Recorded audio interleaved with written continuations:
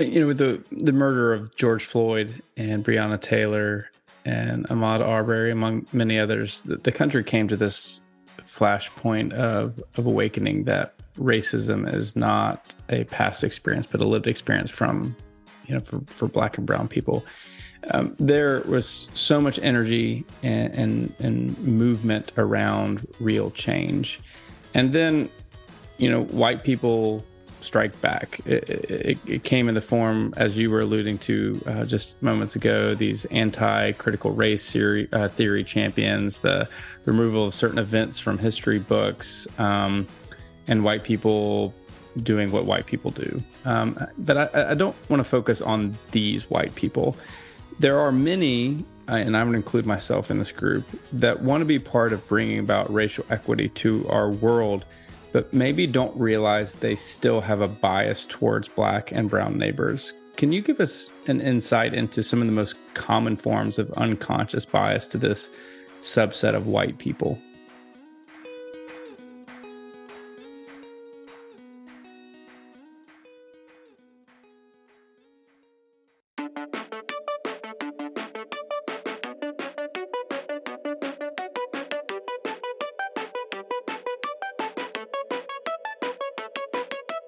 Welcome to the CBF Podcast Conversation.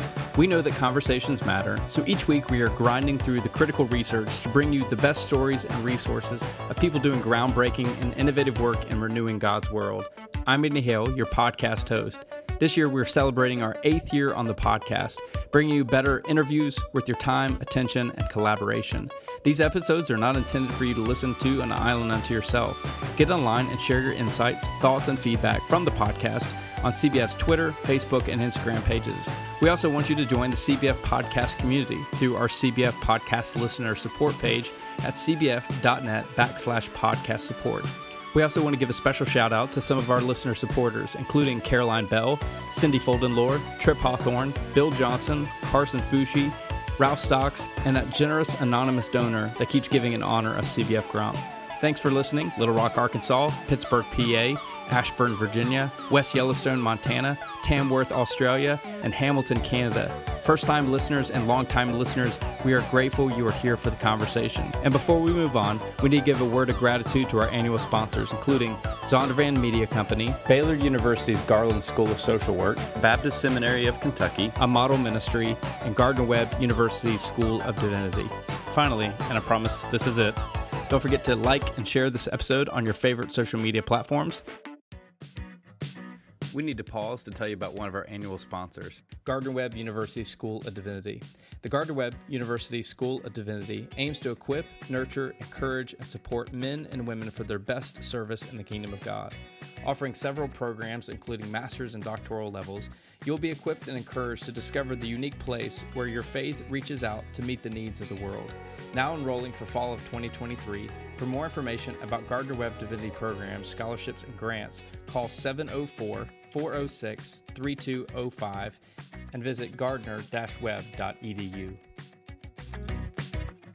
Our guest for this week's CBF podcast conversation is Dr. Terence Lester. He is the founder of Love Beyond Walls. He has authored several books, including When We Stand. He is a community activist for racial equality and an advocate for those experiencing homelessness. Terence, welcome back to the conversation. It is great being back, my friend. How's it going? It's a wild ride these days, but it's going good. I'd rather it be wild than boring. So Wild than boring. Yeah. I definitely can relate to life being wild. I don't know if you know, but last year around this time, I could not walk. Oh. In May of May 14th, 2022, my wife and I we were out for dinner. We were actually celebrating an award that our organization had received, and we left dinner. My wife was driving. I fell asleep in the passenger seat, and I woke up on the ground with EMTs surrounding my body. And I black out, and I wake up again, and I look up at a mangled car. I was rushed to the hospital, and I had to have two emergency surgeries, and I was rendered, uh, unable to walk. So after surgery, the physician tells me, it's going to be a while before you can walk again because the car accident crushed my hip and my pelvis. And so I spent a month in the hospital. And after I discharged from the hospital, multiple months in agony and pain, unable to walk, move around. And, by the grace of God, I was able to learn how to walk again, get back up in the shorter time frame than they had actually allotted me. So they were saying about a year, year and a half. And by God's grace, I was able to do it in 6. But shortly after that, I went through a whole series of just trying to heal and recover. And so when you say, wow, my friend, I mean, life comes at you fast. Um, but I think one of the things that kept me and my family close knit or closely knit and together during this time was our faith. So, Mm. yeah. Well, there goes the question of what's been going on the last year and a half since we last talked. That's I'm sorry to hear that, but I'm also so glad to hear that the recovery is going well. And yet, in all of this time, you've managed to write another book. I mean, how are you getting through all this? How you doing this all together? You're like holding the world together and producing all this good work at the same time. Yeah. Um, Honestly, I've done it with grace being an anchor. I've done it with having, a very supportive community, but also I had to make a lot of mental shifts. One of the things that I really wrestled with when I was unable to really move around and walk was I realized how much I had connected my sense of worth to mobility. I mean, you think about it, I do work in an organization that requires me to be mobile. I've been mobile my entire life, my childhood, my adult life. Everything that I've basically done has been centered around this idea of worth. And when that was taken away, I was left to wrestle with these really hard questions like, who am I? What is the calling of God on my life? How do I contribute to the world that is, in many instances, ableistic, right? That doesn't consider the lives of those who are living with a disability. And so I had to do a lot of inner work. I did inner work with therapy, physical therapy, etc. And I'll never forget an important conversation that I was having with my wife. I was at probably the lowest that I have felt since the accident. And I say, I don't think I have anything else to offer. I was in the middle of writing this book, and I was at the end of completing my dissertation for a PhD. And she looks at me, and I have tears in my eyes. I remember this day, and she says, "You may not be able to move around, but you still can use your mind. And maybe God wants you to just use that." Those words were like a breath of fresh air. And it caused me to make these mental shifts in my mind that service isn't just always physical. Service can be in the way we show up uh, with how we think and how we voice things, but it's also a calling can be the way in which you give yourself space to heal, and then doing that in a public setting um, sometimes can be very you can feel embarrassing and it can feel very fragile and vulnerable. But for me, I think God's grace for me was that I was able to make that mental shift, not to see my worth as being defined by movement, but my worth as being like I'm worthy just because I have breath in my lungs. And I wanted to continue to lean in and serve in a way, even though I couldn't physically move. So that's what was redeeming for me. We can't go any further without telling you about one of our annual sponsors, Baptist Seminary of Kentucky. How does your congregation handle ministry staff leadership for areas such as youth and children's ministry? More and more churches are cultivating these leaders from within their congregations. Going away to seminary is not an option for these persons, yet many desire some level of theological education to better prepare them for their ministry role. In response to this trend, Baptist Seminary of Kentucky has launched the Homegrown Initiative. The Homegrown Initiative offers ministry leaders options for training and growth that fits into their busy schedules. If you or someone else at your church is serving as a homegrown minister and is looking to be better equipped as a minister, visit bsk.edu to learn more about new creative options for growth. bsk.edu. That's bsk.edu. Well, I want to shift gears a little bit, but actually, I want to come back to your accident and recovery here as we dive into the book. So this new book, All God's Children, this book confronts the buried history of the struggles of Black people who have faced against injustice. And you wrote, "You cannot understand people's stories without understanding their history. You cannot understand Black people in the present moment without understanding how history has affected them. Ignoring that history can lead to all sorts of misconceptions." I want to unpack several things from this quote, but first, you wrote, your first book was on cultivating love that helps us see others, especially the poor and the unhoused, and the second book was an invitation for power, the power of mobilizing and acting together to seek justice. What were the influences that shaped this new book?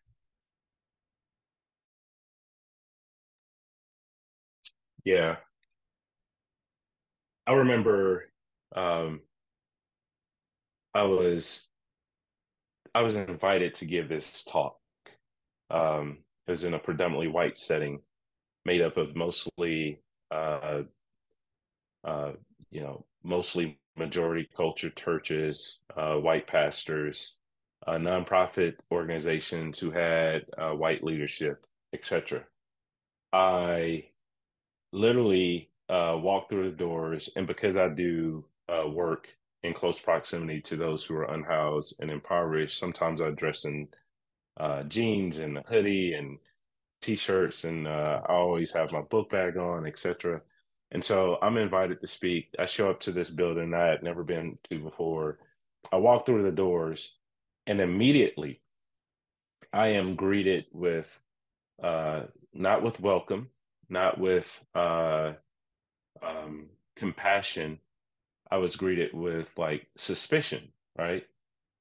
Everybody else was walking through the doors, which were mostly white men, and nobody was being stopped, etc.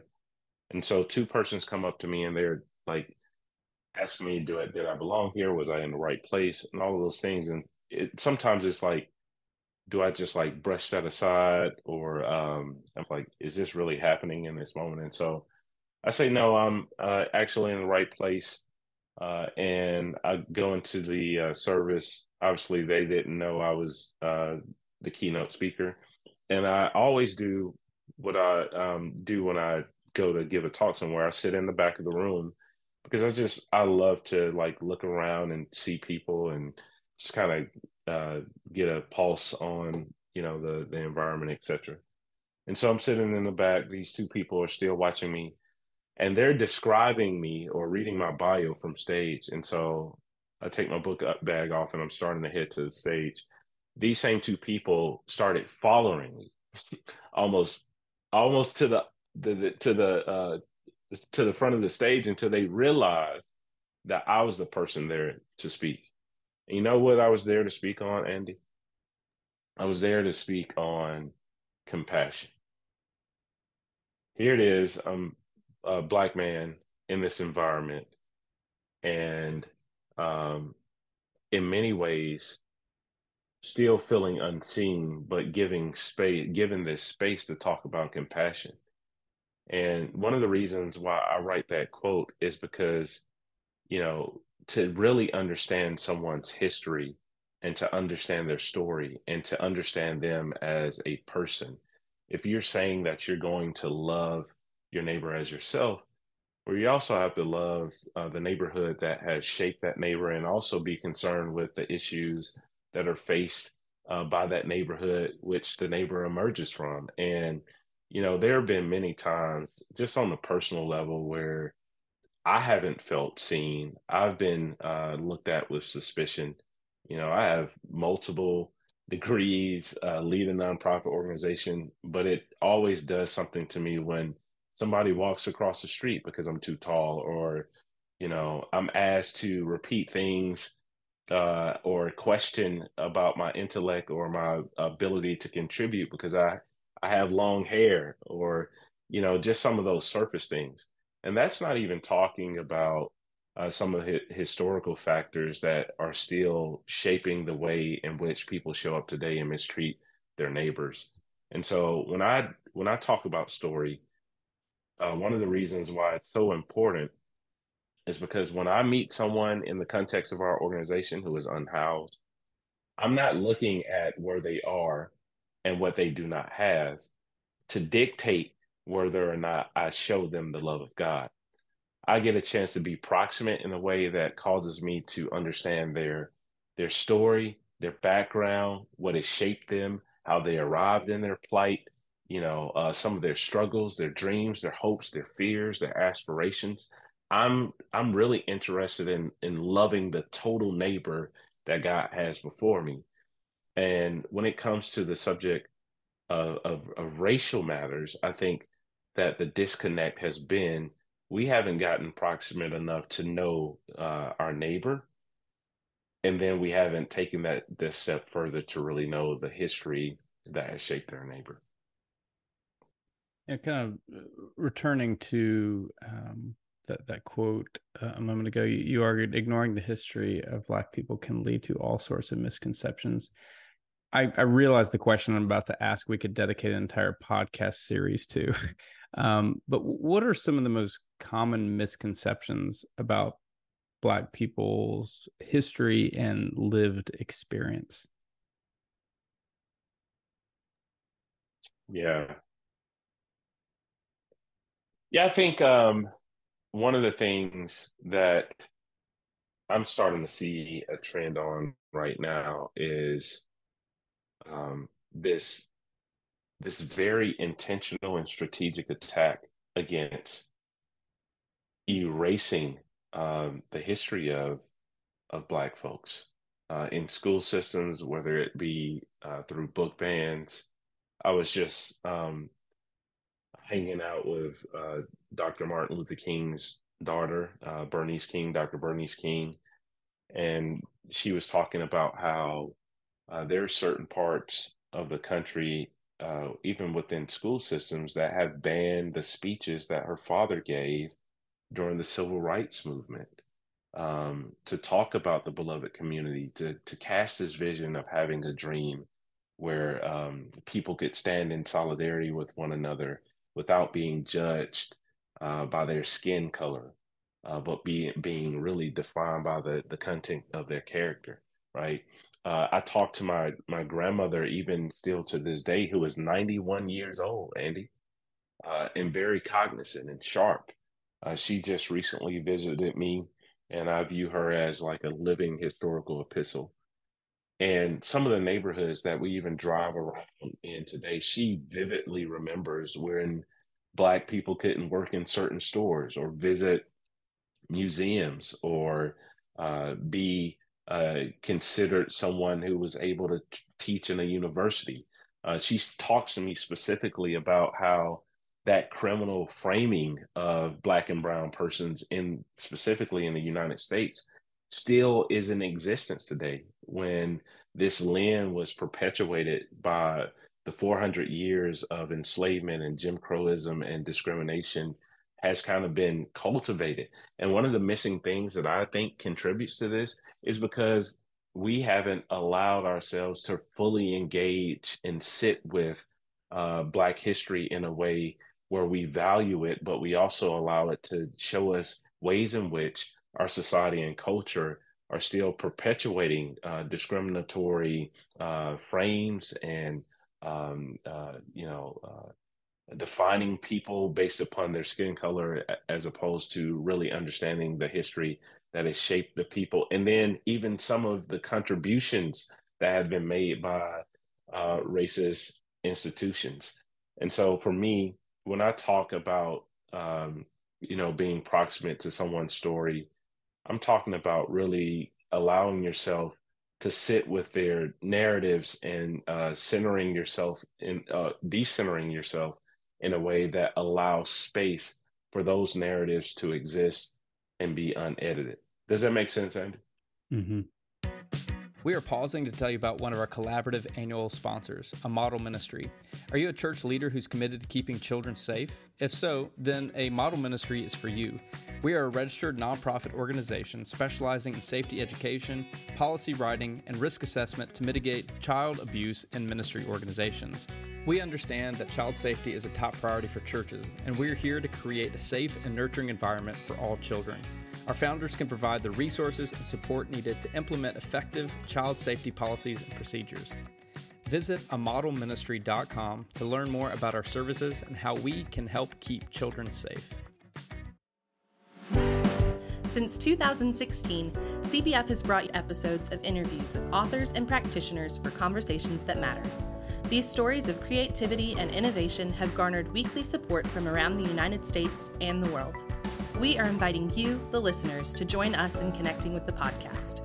Become a monthly listener supporter and receive some perks, including name recognition on the podcast, questions for upcoming guests, free books from the podcast, joining the podcast for an interview, and a VIP experience with the General Assembly podcast guest. There are 5 levels of listener support, starting at $5 per month. For less than the cost of a pumpkin spice latte, you will be featured by name on the weekly podcast episode.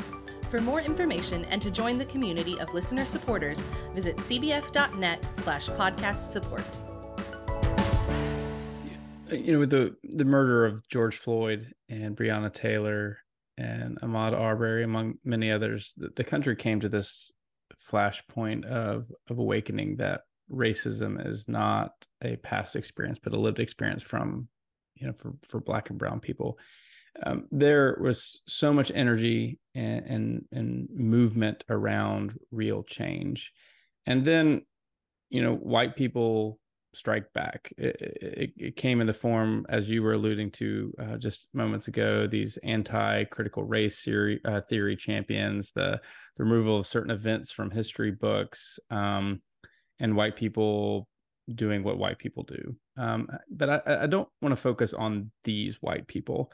There are many, and I'm going to include myself in this group, that want to be part of bringing about racial equity to our world, but maybe don't realize they still have a bias towards Black and brown neighbors. Can you give us an insight into some of the most common forms of unconscious bias to this subset of white people? Yeah. It's interesting that you say that. I think bias is one of those things that can kind of emanate out of like environments, being in close proximity to people who have displayed these things. It can come through auditory and visual types of learning, things that we have seen throughout our lives in our cultural context, that, in many ways, if we're not constantly, checking ourselves around, what we've seen and what we've allowed to be embedded in us in many ways, then sometimes that does show up unconsciously.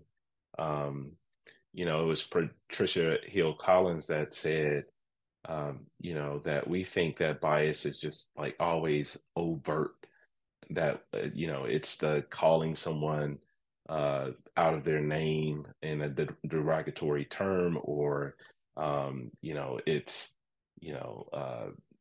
it's something that's just like really overt, and we kind of sweep that under the rug.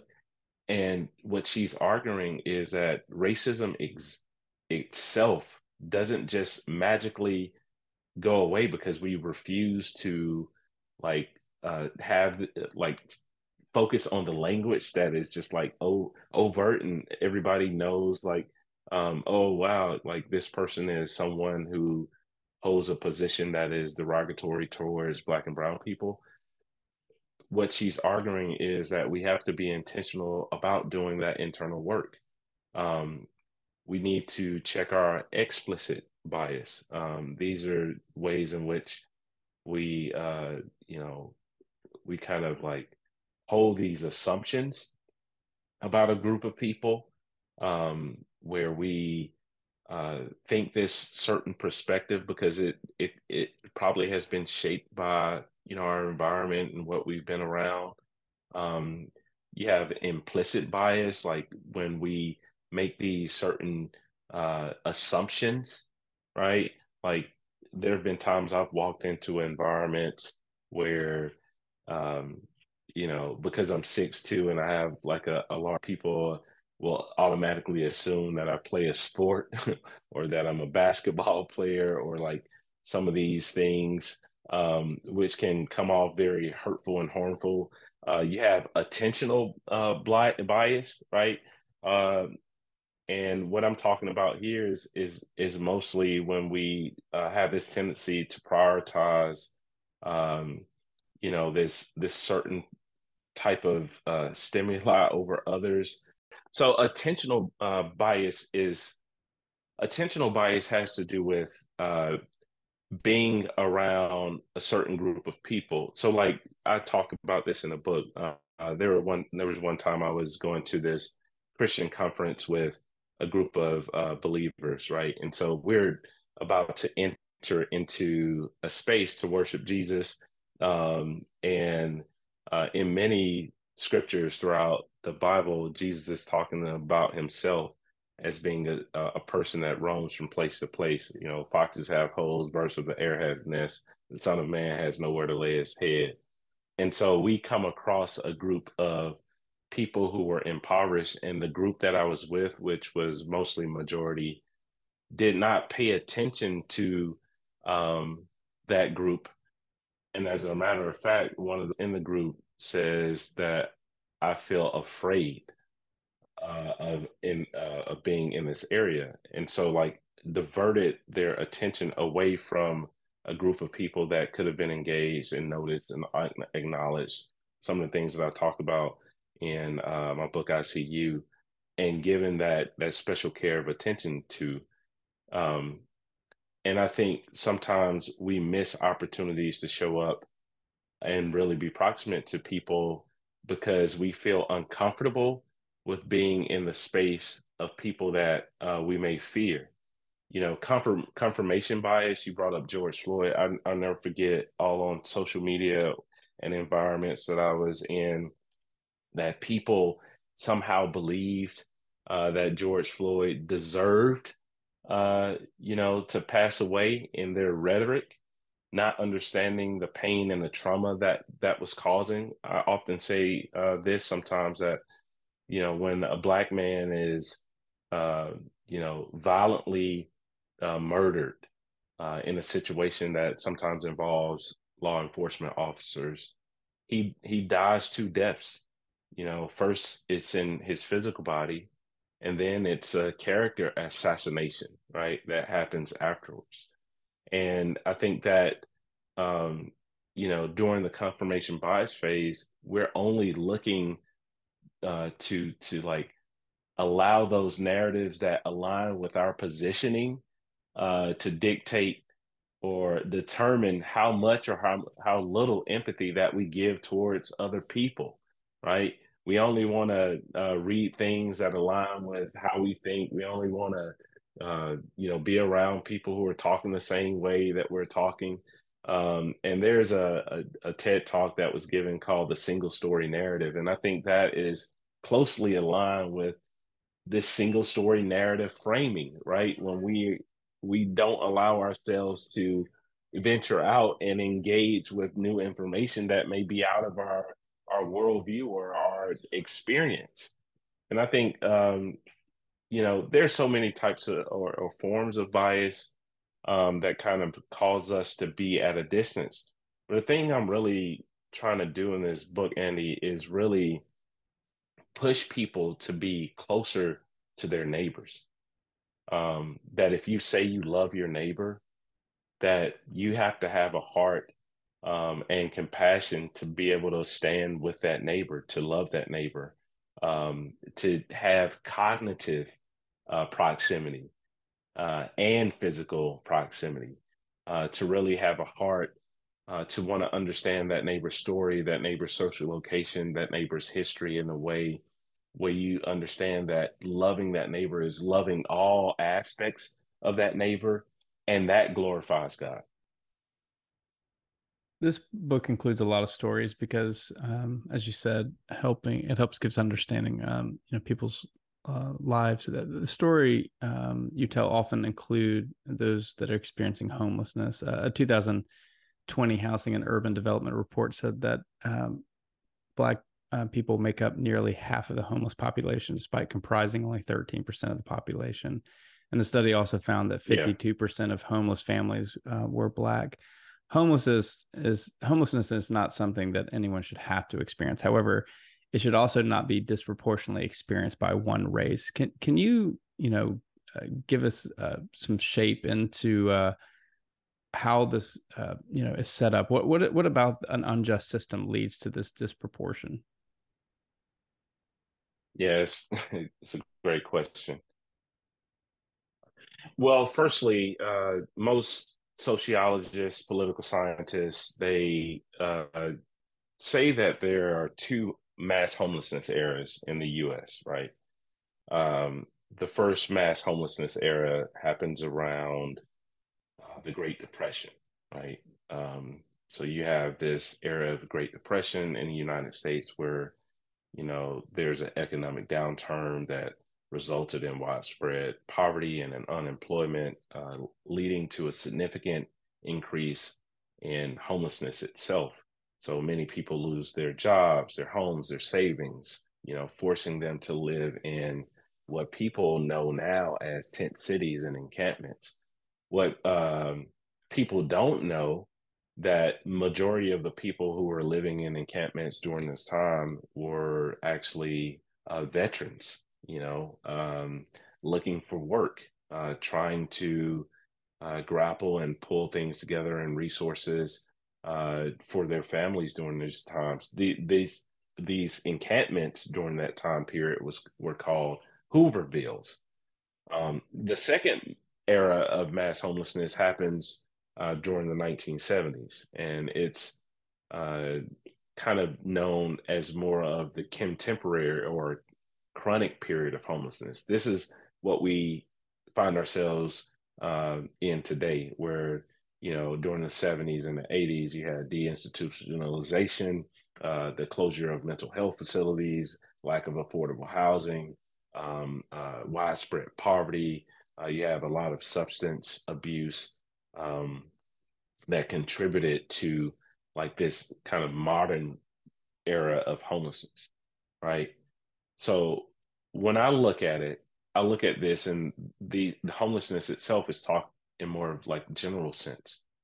But I don't think that there's two eras, Andy. I actually think there's an era that predates the first era, which happened during the Great Depression. And I would argue that homelessness started with the Middle Passage when Africans were forced uh, onto ships by the millions, and brought to the new Americas and unhoused from their home and their native land. I think homelessness happens you know, in when indigenous people who were native to this land were, uh, murdered, and we see all of this genocide, and they were displaced, and I think they were unhoused from the land that they call their own, and so homelessness for me is connected to both enslavement and genocide. That starts our country, right? And then you fast forward, we just celebrated Juneteenth, um, which happened in 1865, when those who were enslaved in Galveston, Texas, hears of their emancipation, right? Right. And then 3 years later, the ratification of the 13th Amendment, because there were farmers and former plantation owners who were angry that those who they were benefiting from in their enslavement were finally free. And so, here comes the KKK, here comes convict leasing, here comes black codes, here comes Jim Crowism, some of those discriminatory things. Now we fast forward back to the Great Depression. Did you know during the Great Depression is when Jim Crowism really got thick? You have to ask yourself, where were Black people during that time?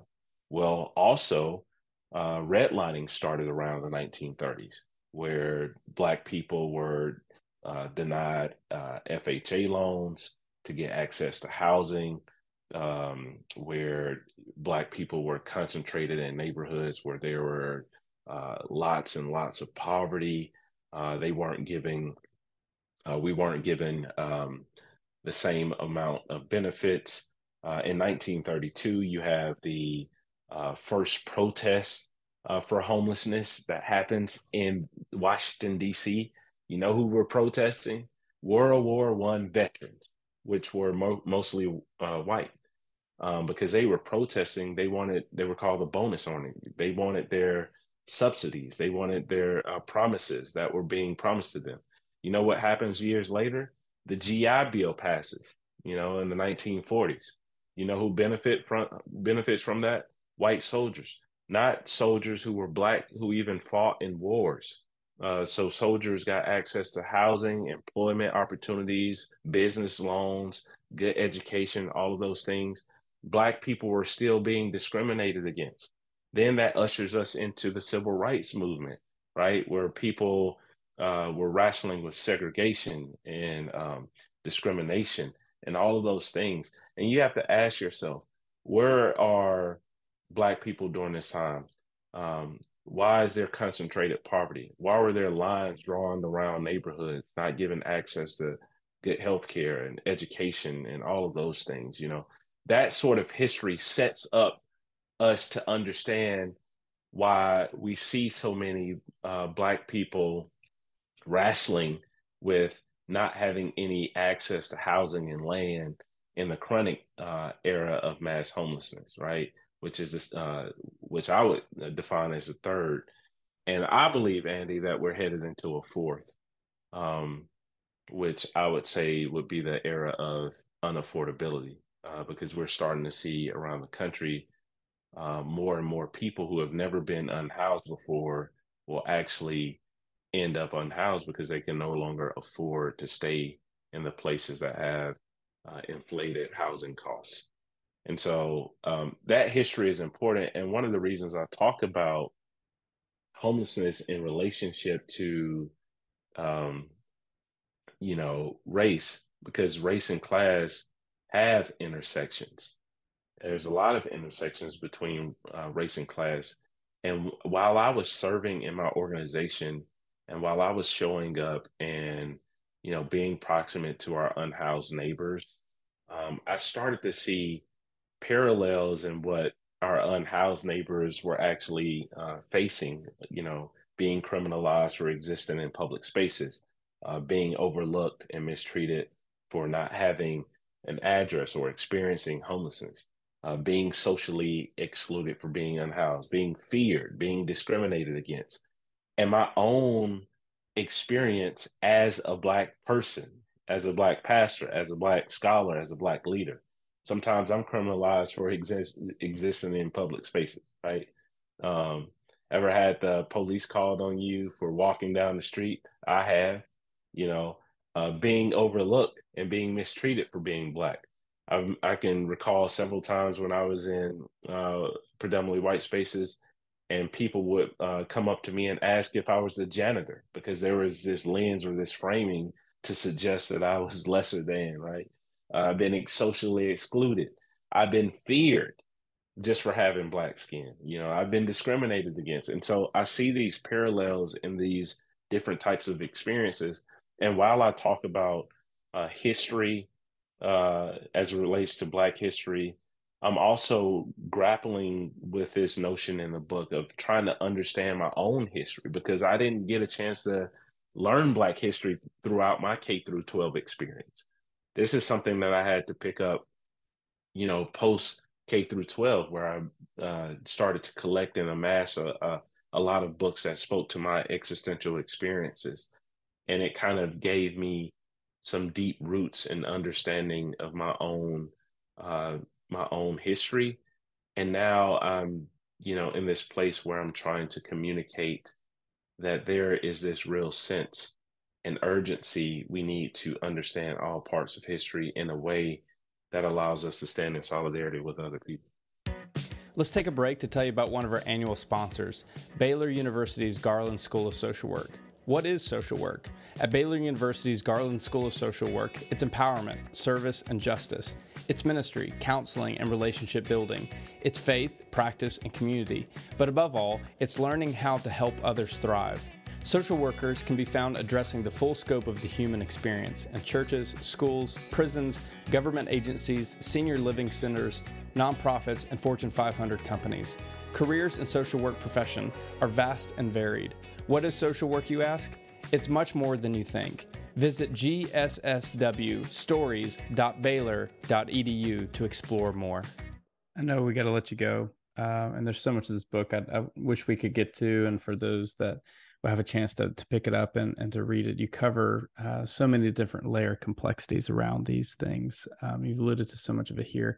But, one of the things I love most about your writing is that you don't deconstruct without cultivating avenues for people to reconstruct. You don't highlight racial improprieties without giving them practical steps to change. So one of the most powerful invitations to change is around practicing proximity. What do you mean by that? And what does that practically look like?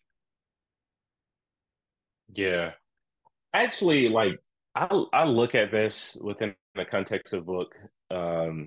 I look at this in the context of the book through a solidarity framework lens. And I give like a practical call to action in both a theological understanding. So, I talk about lamenting with others and creating space for people to lament, and then genuinely being close and proximate to that lamentation in a way that causes you to lament with others, listening to others. And it's not in the way that we traditionally think of listening, because sometimes we listen with this notion to want to censor or edit someone's story. But it's really about creating these types of healthy spaces where people feel comfortable enough to share. It's learning from others. It's immersing yourself in the context of another. Like the number of conversations I have sometimes with people who want to be allies or stand in solidarity with others. And then when we look at, how much time they're actually spending in proximity with the community that they want to be in solidarity with, it's very minimum. And so like this immersion process orients you into this rhythmic way of being proximate to others. It's showing compassion and empathy, not just in a charitable way, but literally with a relational foundation. It's standing alongside others, and then it's using your voice. I think that is, a small framework that I just like breeze through, but I think it gives us some sense of understanding of what it actually means to be in relationship with others, what it actually means to stand in solidarity with others, and what it actually means to truly know people. Um, because the God of the Bible says that he knows the numbers of hairs on our heads. And, I know we'll never know the numbers of hairs on our neighbor's head, but it gives us like this framework of, wow, like we serve a God that close, and we follow a Jesus that gave himself in a way where he was that close, that I want to model that type of closeness and proximity in the ways in which God and Jesus displays for us in the Bible. So I'm truly getting a chance to know my neighbor. Just so we're clear, I am kind of getting to the age where you might be able to count the number of hairs on my head. So, so there's that. Our guest is Dr. Terence Lester. The book is All God's Children.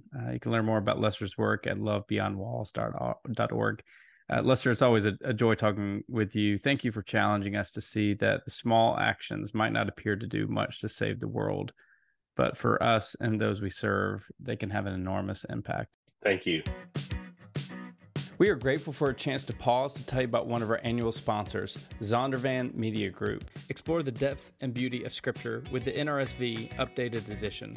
With provisions based on new contextual evidence, historical insights, and linguistic precision, this updated edition of the NRSV delivers a translation of Scripture based on meticulous care for accuracy and readability. Learn more about new editions of the NRSV UE from Zondervan at nrsvuebible.com. Okay, that's it. That's our conversation. If you want more, be sure to subscribe to CBF on all major platforms, including iTunes, Amazon Music, Spotify, SoundCloud, and Google Podcasts. Don't forget to like and share this episode on your favorite social media platforms. Be sure to support our annual sponsors by visiting their websites. Again, that's Gardner-Webb University School of Divinity, a model ministry, Baptist Seminary of Kentucky, Baylor University's Garland School of Social Work, and Zondervan Media Company. Check out more at cbf.net for more information about church starters, field personnel, advocacy work, and more. And I'm not sure if we mentioned that you should join the listener support community at cbf.net/podcast support.